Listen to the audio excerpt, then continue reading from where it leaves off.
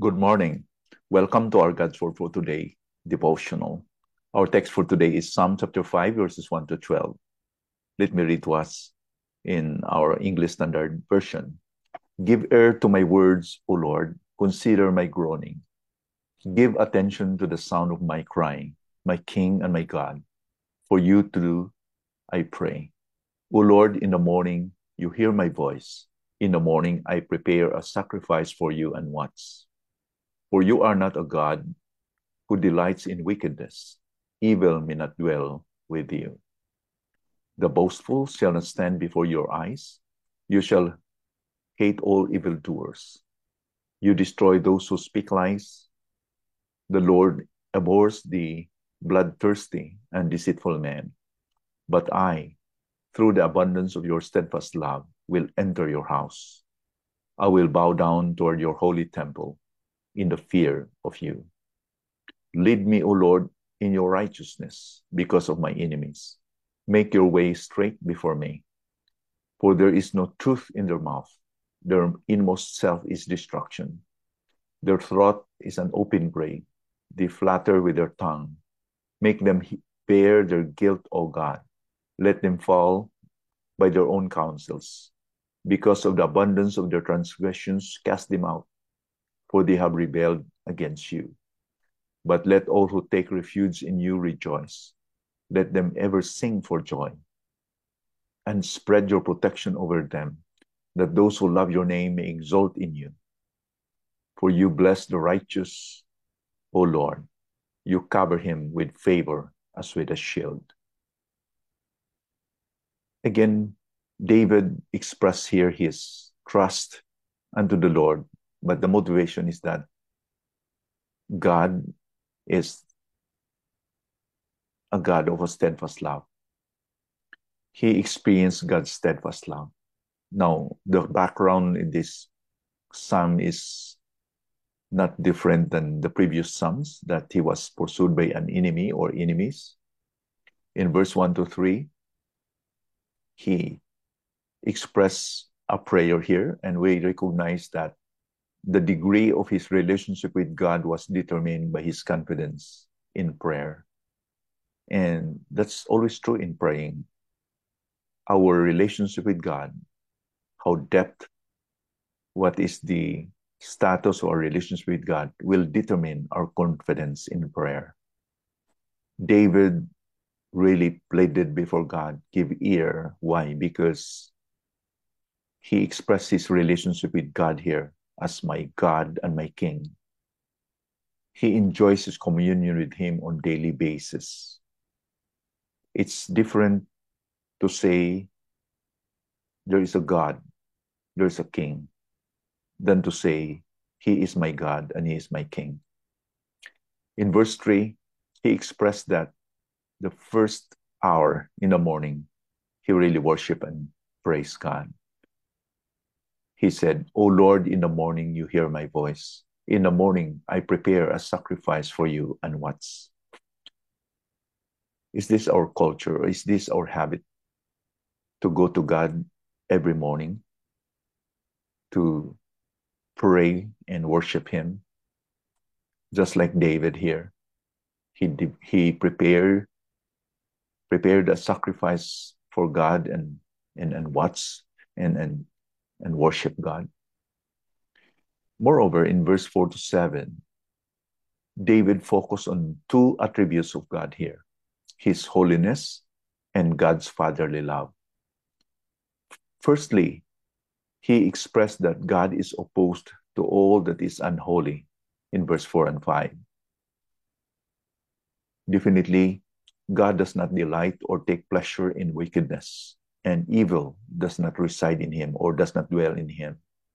There is no falsehood, deceit, and iniquity found in God. God is holy.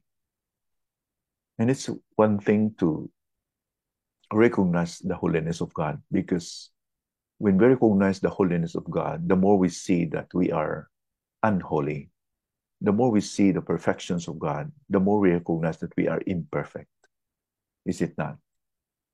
And if we see the holiness of God, naturally, it will result in some kind of fear.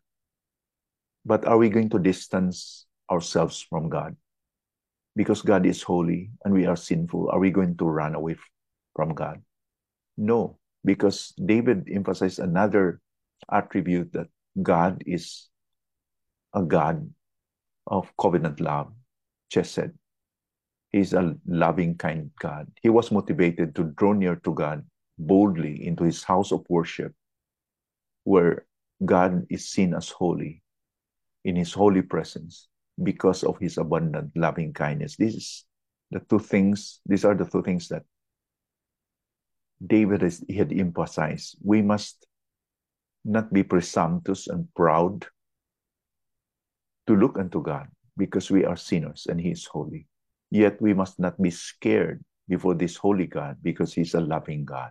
What a beautiful picture of our God here. God is a loving, kind God. And because of this, God becomes irresistible to us, right? We are attracted to God because of his unconditional love.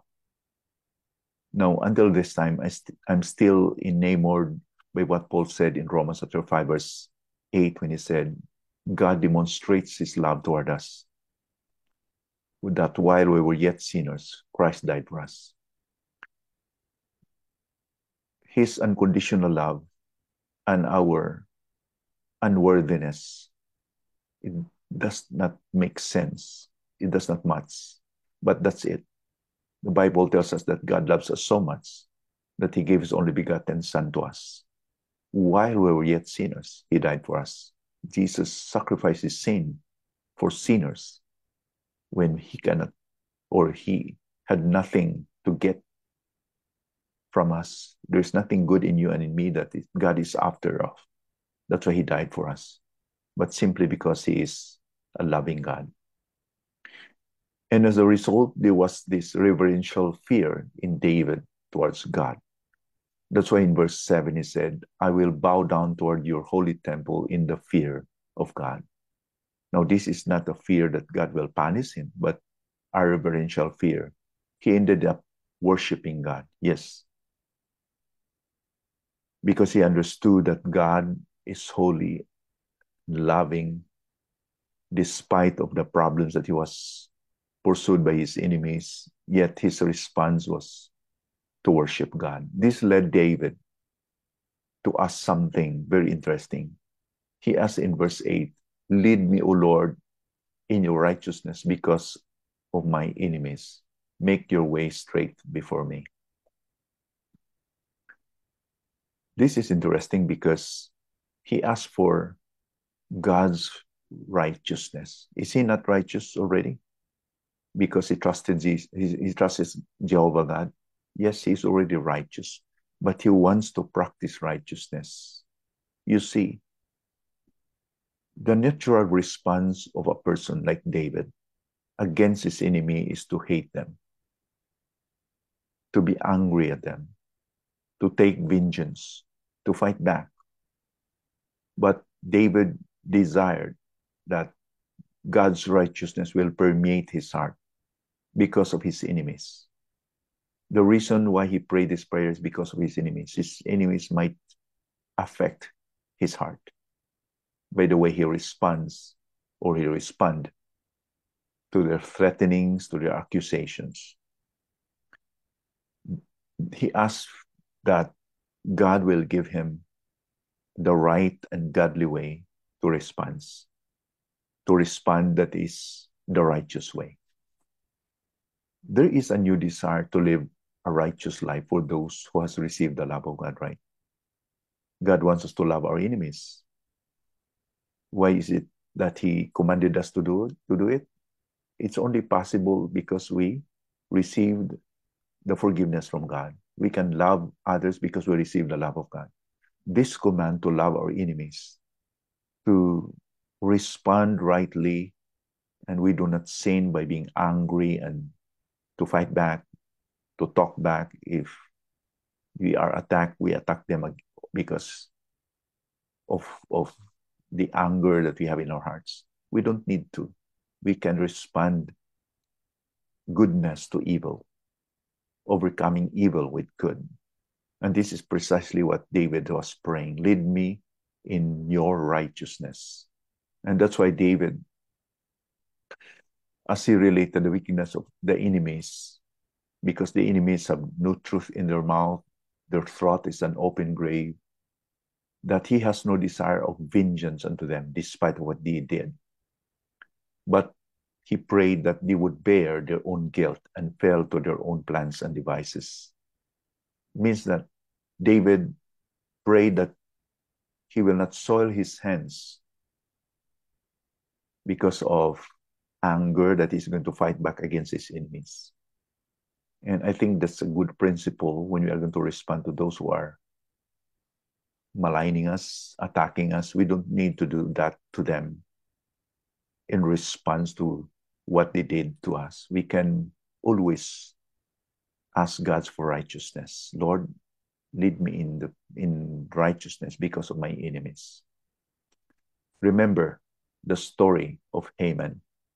Haman fell to his own gallows and his own wicked plan when he planned to destroy the righteous Mordecai, because God was in control. God knows what he's doing.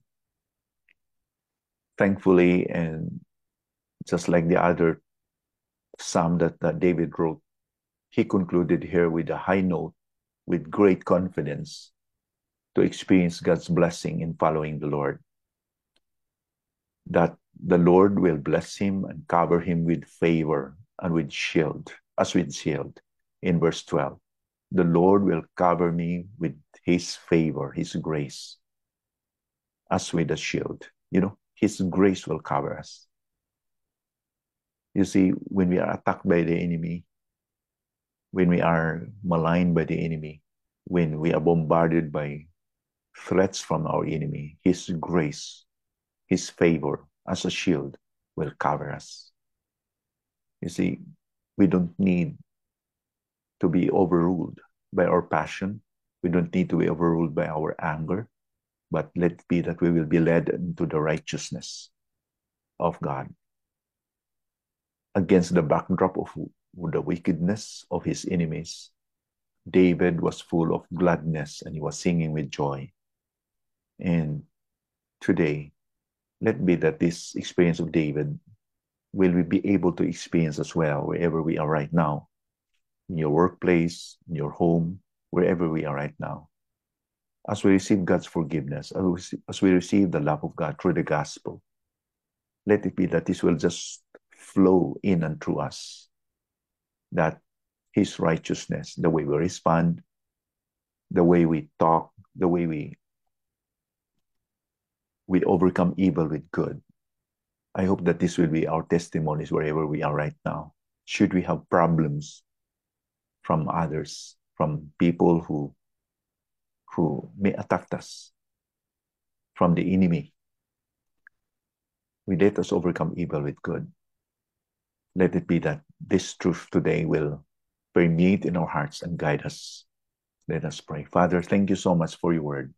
Bless us our hearts, Lord, and let it be that we will be like David, Lord, to pray. Lord, lead me in righteousness because of mine enemies. Make straight my path so that we will not be overtaken with anger or passion or whatever kind of negativity to respond, Lord, to what the devil is doing in our lives, that we will overcome evil with good. Whatever is our situation right now, Lord, I don't know. To those who are listening to our podcast, watching our videos, I pray to Father that you will make this truth real in their lives, Lord, because you are our shield. You are the lifter of our head. You are our God who is gracious to us, Lord. Grant us grace as our shield today. In Jesus' name we pray. Amen.